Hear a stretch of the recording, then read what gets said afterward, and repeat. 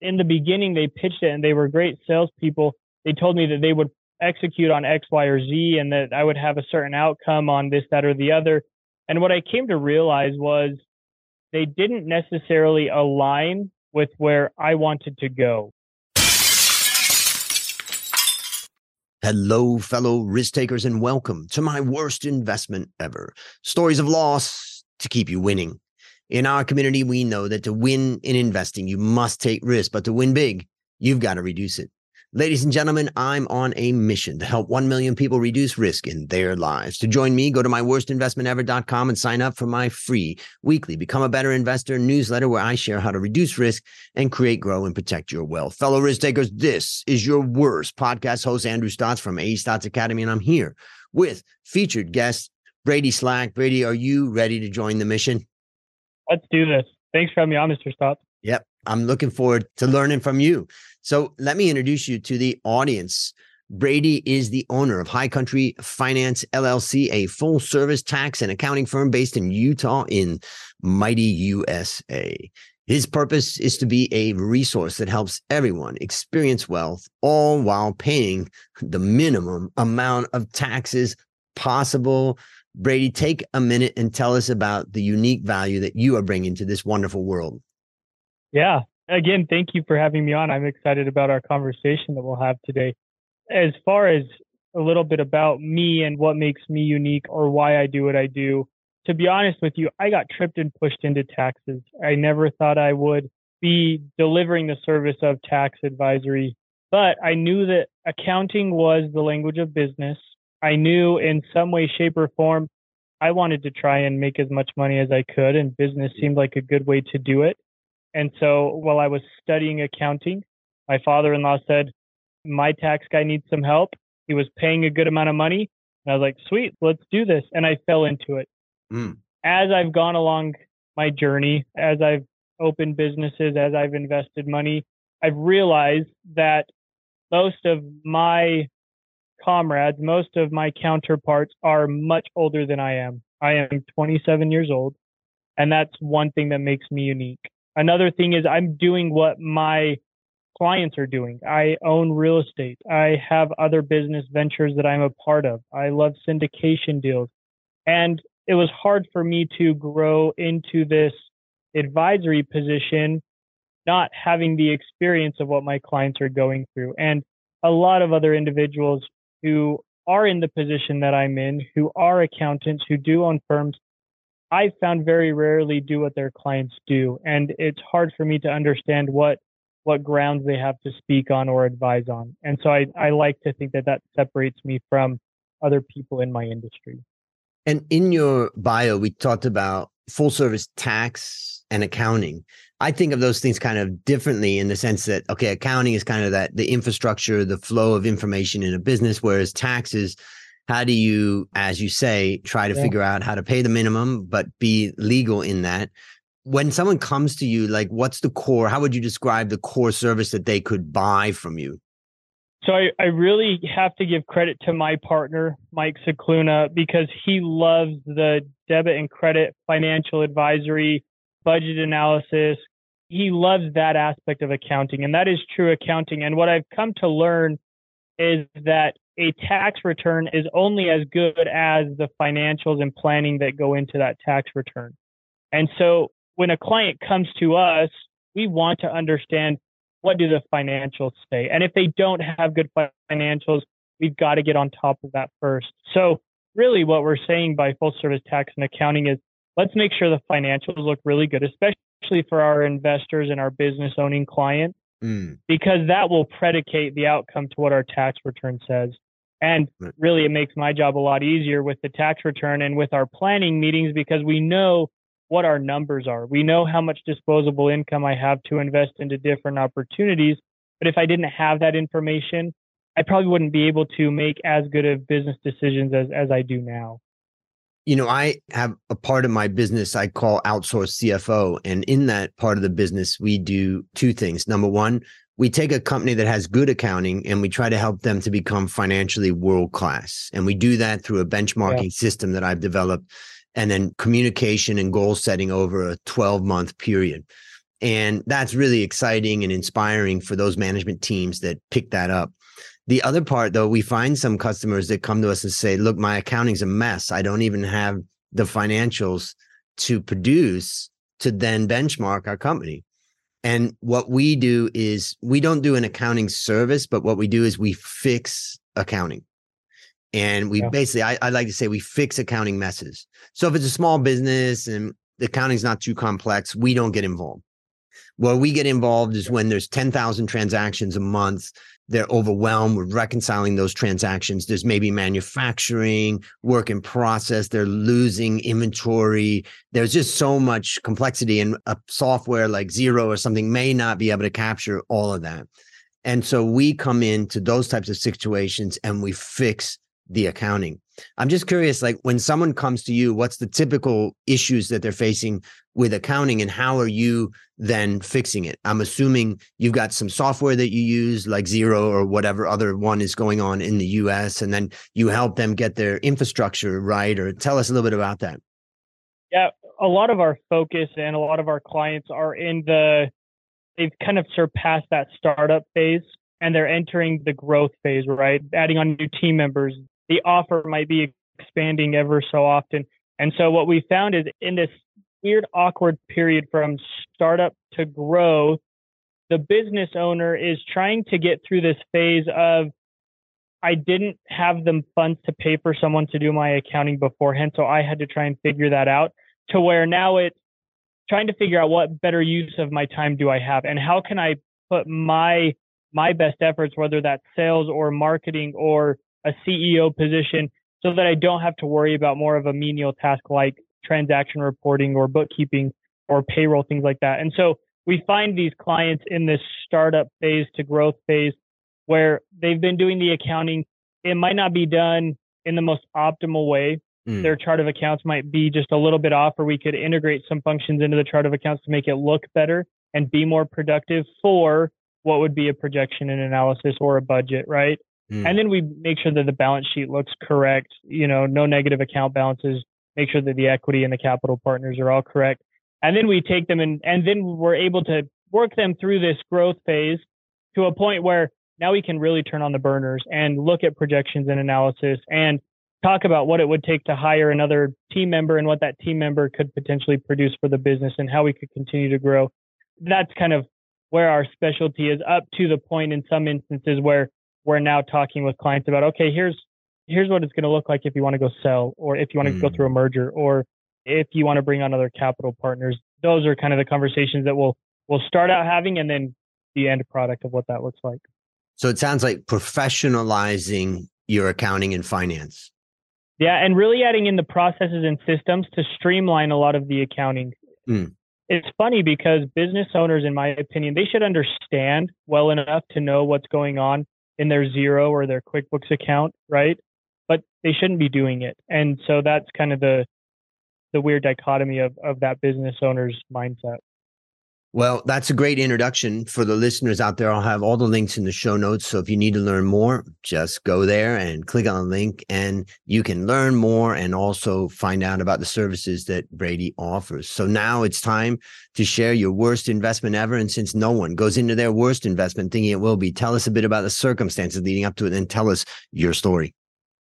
Well, like I highlighted before, I am quite a bit younger in my industry. And I had the opportunity when I just turned 24 years old. Actually, I just turned 23 years old to start my own business. I'd left an accounting firm where I was at. And at the time, to be frank, did not have the expertise or the experience to probably start an accounting firm. I had the opportunity and I thought I'm going to take advantage of it. There'll be things that will go wrong, as every business does. There are going to be growth pains. There are going to be things that I'm going to have to learn and I'm going to have to implement on the fly. And a really close friend who was also pretty successful at business told me that the quickest way to learn and to grow is to hire someone to help you learn and grow quicker, right?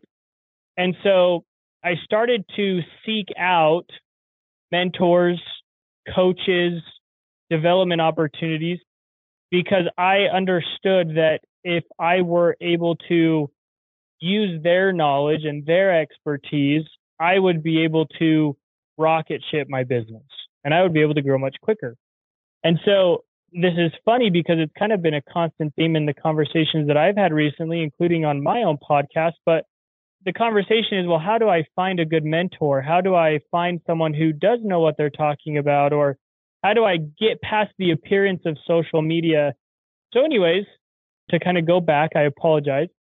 I got connected with a group on social media. They had reached out. I'd been doing some speaking engagements and they were hosting an event and they asked me to come speak at their event. And I thought, great, this is a great way for me to get in front of some more people, get some more B film and add it to my social media. And come to find out, they had an offer attached to the back end of this speaking engagement, which would include some coaching, some aspects of marketing and advertising and websites. And for me, it appeared on the front end that it was going to be a good opportunity for me to kind of boost that business. I could have used a lot of that.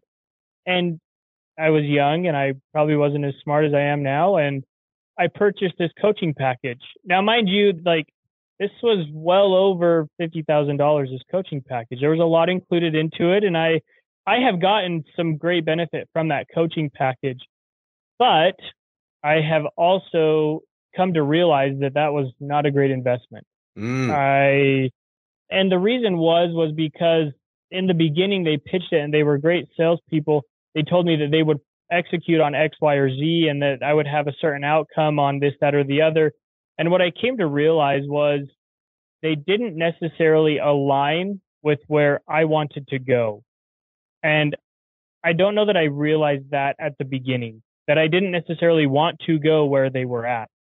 And the opportunity that has come from that, I've never asked for a refund. I've continued to move through their coaching program. I've continued to go back and speak to them, have great conversations with them. I think the world of them. I think they're doing a really great job. It just didn't fit for me, right? And up to this point in my career sure, I've made some bad business decisions. I've had some awful partnerships that haven't done well. But the reason why this particular coaching program was the worst experience for me or the worst investment for me is it's also become the best opportunity for me. And I've learned who I should really look for in a coach, you know, what to look for in a coach or in a mentor or in an advisor. And that lesson alone has blessed my career as a business owner. So why don't we go through that? Let's go through the lessons that you learned from this and how, because I think this is a great story because everybody is looking for help. And, you know, you talked about leveraging the knowledge of others and we hear about that. We know we got to do that in one way or another. We can't do it alone. Yeah. And what are they going to see? They are going to see the companies and the individuals that promote themselves the best and the most. And we need to learn from you. So tell us, what did you learn from this experience? There were a couple lessons. I think one of the first lessons that I felt that I should have executed on was that if I didn't have the money, I probably shouldn't have paid for it. Yep. Like I said before, it was a very substantial monetary investment. And at the time, I did not have the funds to be able to pay in full cash for that opportunity. Yep. And that should have been one of the first things that I recognized. And I thought about it, but I thought, okay, this is what I could become. And so that kind of overtook my first initial thought about it. So that was lesson number one. If you don't have the financial resources to pay for the opportunity, first come up with the financial resources, right? Another lesson that I learned was to vet the individual that I am going to for the coaching or the advisory before I engage with the coach or the advisory. And the reason why I say that is because I now have other mentors. I have one specifically for accounting and tax. And these individuals that I pay, again, substantial amounts of money to are individuals who are advising extremely high net worth and very public individuals here in the United States, best-selling authors, professional investors, celebrities. And the reason why I'm using them as a coach is because I also want to continue to advise very high net worth individuals with complex entity structures and detailed investment strategies. So I learn from them because they're already doing that. I have another coach right now who is an incredible example of their relationship with God. That's something that I Mm, do hold him in importance to. He's a wonderful father. And on top of that, he's a very successful business person. But I'm using him because I want to be a better dad. I want to be a better husband. I want to look physically fit and I want to become closer to God. That's important. mm. You know, I have another coach specifically on mergers, acquisitions, IPOs, because we've got a software product that we're growing very quickly that I want to understand how to implement and how to grow and how to sell and how to exit that company in the next 3 to 5 years. Right. But the people that I hired in this worst investment hadn't gone through any of those experiences that I wanted to get towards. They were great coaches. They were great marketers and branding experts, but that wasn't necessarily the right fit for me. So I think those are kind of two overarching lessons. Okay, so let's review those. The first one is don't buy if you don't have the money. And I think what's the challenge there is how do you overcome the selling pressure in the moment? All of those guys know that plenty of their potential clients don't have the money, and they know how to get you to think that this is worth it. That's the first one that you talked about. And the second one you said is vet the individual or company before you engage. And I wrote down, do they embody what I want to be Yeah, individually? that's great. Right. And then I also wrote down kind of maybe another thing is pick a very specific area, like you mentioned M&A as an example. The idea being that, you may not get as much value from a generalist who you don't really know and all that. What I take away is, this is a very challenging situation. I think everybody's looking for a coach, a guide, a mentor, advice. They're looking for a book to read. They're looking for some kind of solution. And it's so hard to find the right one. But also, I would say that maybe the first thing that matters most is to try to stay away from the ones that are just all sizzle, all sales, but Yeah. not the delivery on the back end. So I think about how do you do that? And I'm thinking to myself, I often tell people when it comes to investing, don't buy any stock or anything that somebody calls you and tells you about, Yeah. because you know then that there's a marketing machine behind that, because nobody's calling you out of the goodness of their heart to bring you an investment idea. Now, people say, well, Yeah. Andrew, how the hell am I supposed to find anything to invest in if I don't get that information from, what am I supposed to do? Yeah, well, that's the point, is that you do have to do your research. You do have to do your work on your own. So Yeah. one of the things is that try to avoid getting sucked into the 10 coaches or whatever that are hitting your Facebook feed or whatever it is, because those Yeah. guys, you know that they're great at selling. You don't necessarily know that they're great at coaching. They may be, they may not be. But I'm just curious if you would add anything else to that as far as kind of how I think the first line of defense is trying to make sure you don't get in that room. Again, this is something that I struggled with early on as an entrepreneur, as a business owner, was saying no. Only because I think I was partially desperate. I needed to I had to pay my bills. At the time, my wife and I just bought in a house. We just found out we were expecting our first child. And so there was a pressure. And so I knew I needed to have revenue. I knew I needed to generate sales and I knew I needed to generate growth within my business. And this to me seemed like it was an easy opportunity. But with the monetary, I should have said no. It was hard. There was lots of pressure, but I should have said no. And as I've grown in business, I've learned that my ability to say no actually gives me the opportunity to look at other opportunities that might be greater. And I think to your point on who to look for or how to look for someone, I think it comes back to defining your goals, defining your Mm. intentions, and defining what you want your outcome to be. And I didn't really have those very clear when I started. I just knew wanted to make a lot of money, right? Yep. Yep. And I think the more clear a goal or an outcome is for an individual, the likelier of success to that goal they will achieve. So I've added to number 2, vet the individual or company and make sure that you've defined your goals and your outcomes in that process. And then I've added number 3, and I'm saying, don't make a decision out of desperation or pressure, which is what you just described. And I have a little trick of how I do that. One of the great places where there's pressure is when you go to a fitness place.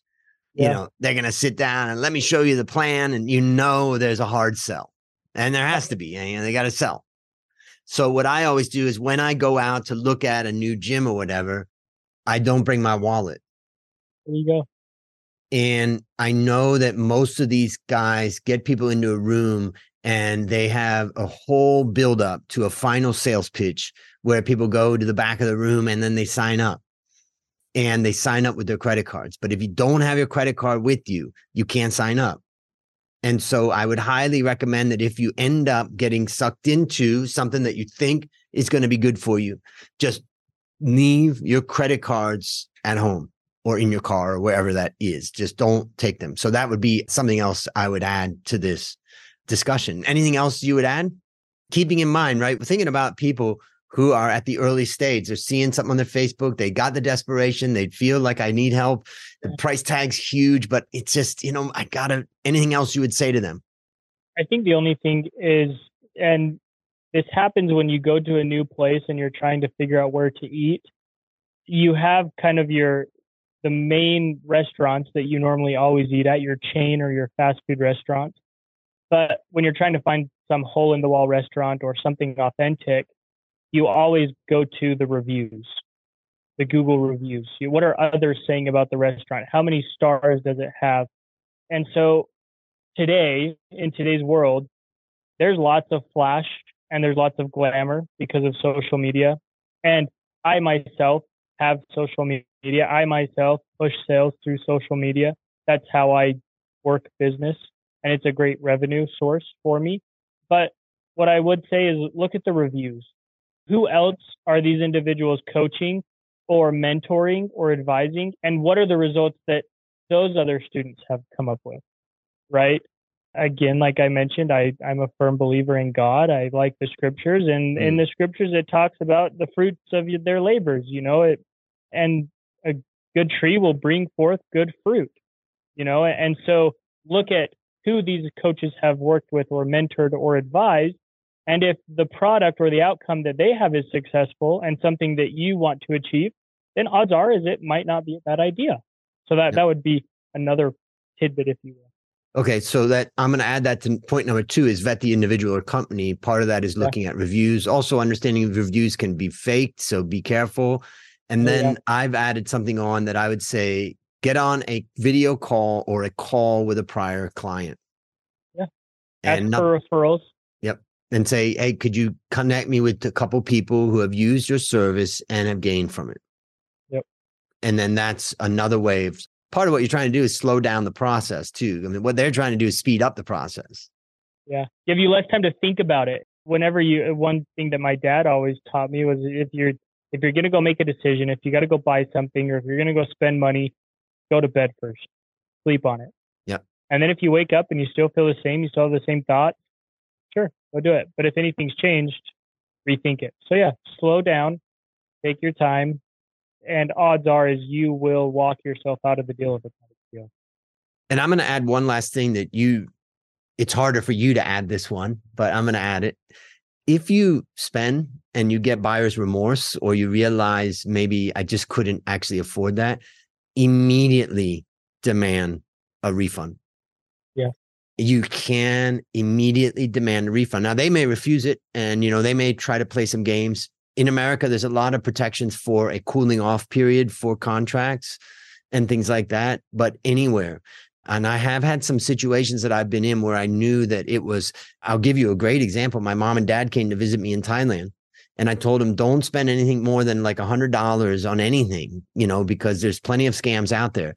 And my dad and mom came back one night, and my dad said, I think I made a big mistake. I said, I spent a lot of money buying a ring for your mother. It was beautiful. And I just thought, wow, we're on vacation. Let's do it. And I was like, give me the information. I called that place, they had been bussed into this particular place and they were, sold the pitch, and they spent a lot of money on a ring that was probably worth a lot less. And I asked them, when are you open till? And they said, yeah, we're open to 7, but if you come, later, we'll stay open. I said, great, please do. I'll see you soon. And I took my mom and dad with their credit card and my best friend Dale, and we went back. We went to that place that night right away. And I said, we want our money back. And they refused and they didn't want to do it. And we pushed and we pushed and we would not relent until eventually, amazingly, they refunded the money and we gave the ring back. And it was probably about $700 or something like that. But it was something that I was, sometimes you got to get up and fight for that. And the time to do it is right away. So if you get that feeling like, oh shit, then you need to act at that moment. So that would be my 4th lesson. We've got number 1, don't buy if you don't have the money. Number 2, vet the individual or company. Number 3, don't decide out of desperation and pressure. I mentioned don't bring your credit card. And number 4, if buyer's remorse and you're feeling it, then demand a refund immediately. So I think those are great ways. Can't argue with those ones. Yeah. So it's a great one out for everyone out there that's looking for coaching and advice and all that. So let's go back in time. Based upon what you've learned from this story and what you've continued to learn, let's now imagine a young man or woman is in the exact same position as you, and they're facing all of this. What's one action that you'd recommend that they do to avoid suffering the same fate? I think if it were me and I were putting myself in those shoes, I would do a little bit more time in defining what I want out of the venture I'm in, whether that's starting a construction company or a landscape company or an e-com business selling merchandise online, or maybe I want to be a coach. I want to be a fitness coach, or I want to teach people how to cook or something like that, or whether that's in taxes, right? I would get really clear on what do I want out of this? Do I just want to make as much money as I can? Is there a certain number of people's lives that I want to impact? Is there a certain time frame that I want to be involved with this venture? And once I'm very clear on that, then I would look for someone who has already done that. And that is most likely the person that I would have reached out to. Great advice. Now, what is a resource that you'd recommend for our listeners? The first resource that I would recommend is the free resource, which is kind of funny because we talked about social media being flashy and how you can never trust it. Look at multiple different resources online. There's lots and lots of free education on YouTube. There's lots and lots of free education on Google. And you can review lots of trusted sources like a Forbes, like a government website. You can look at university studies. Those are all very good free resources. I don't know that I would necessarily say go to TikTok or Facebook or Instagram, because I call a lot of what's on there financial porn. Not all of it is true or might apply directly to your situation.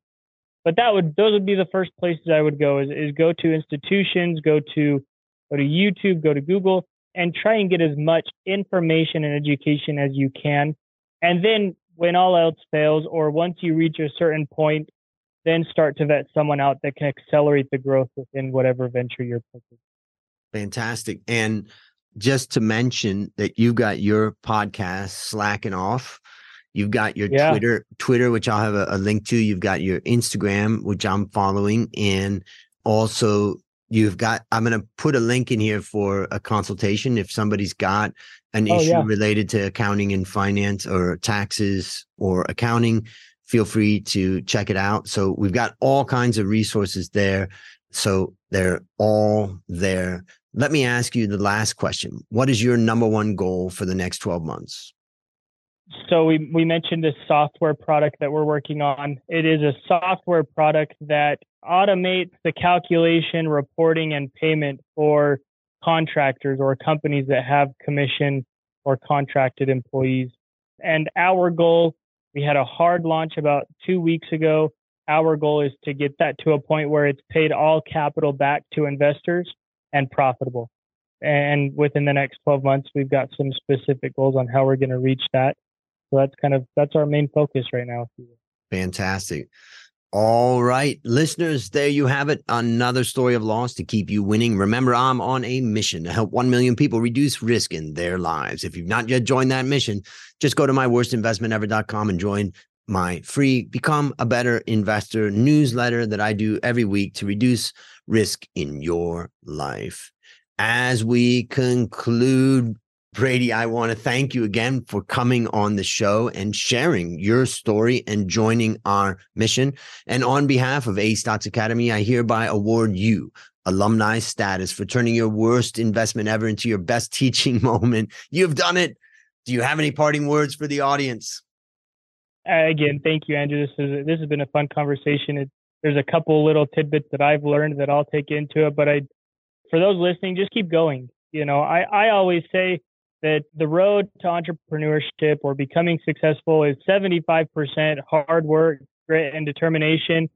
And the other 25% sometimes is just a little bit of luck and make it up as you go. And I promise you, if you just keep at it, good things will happen.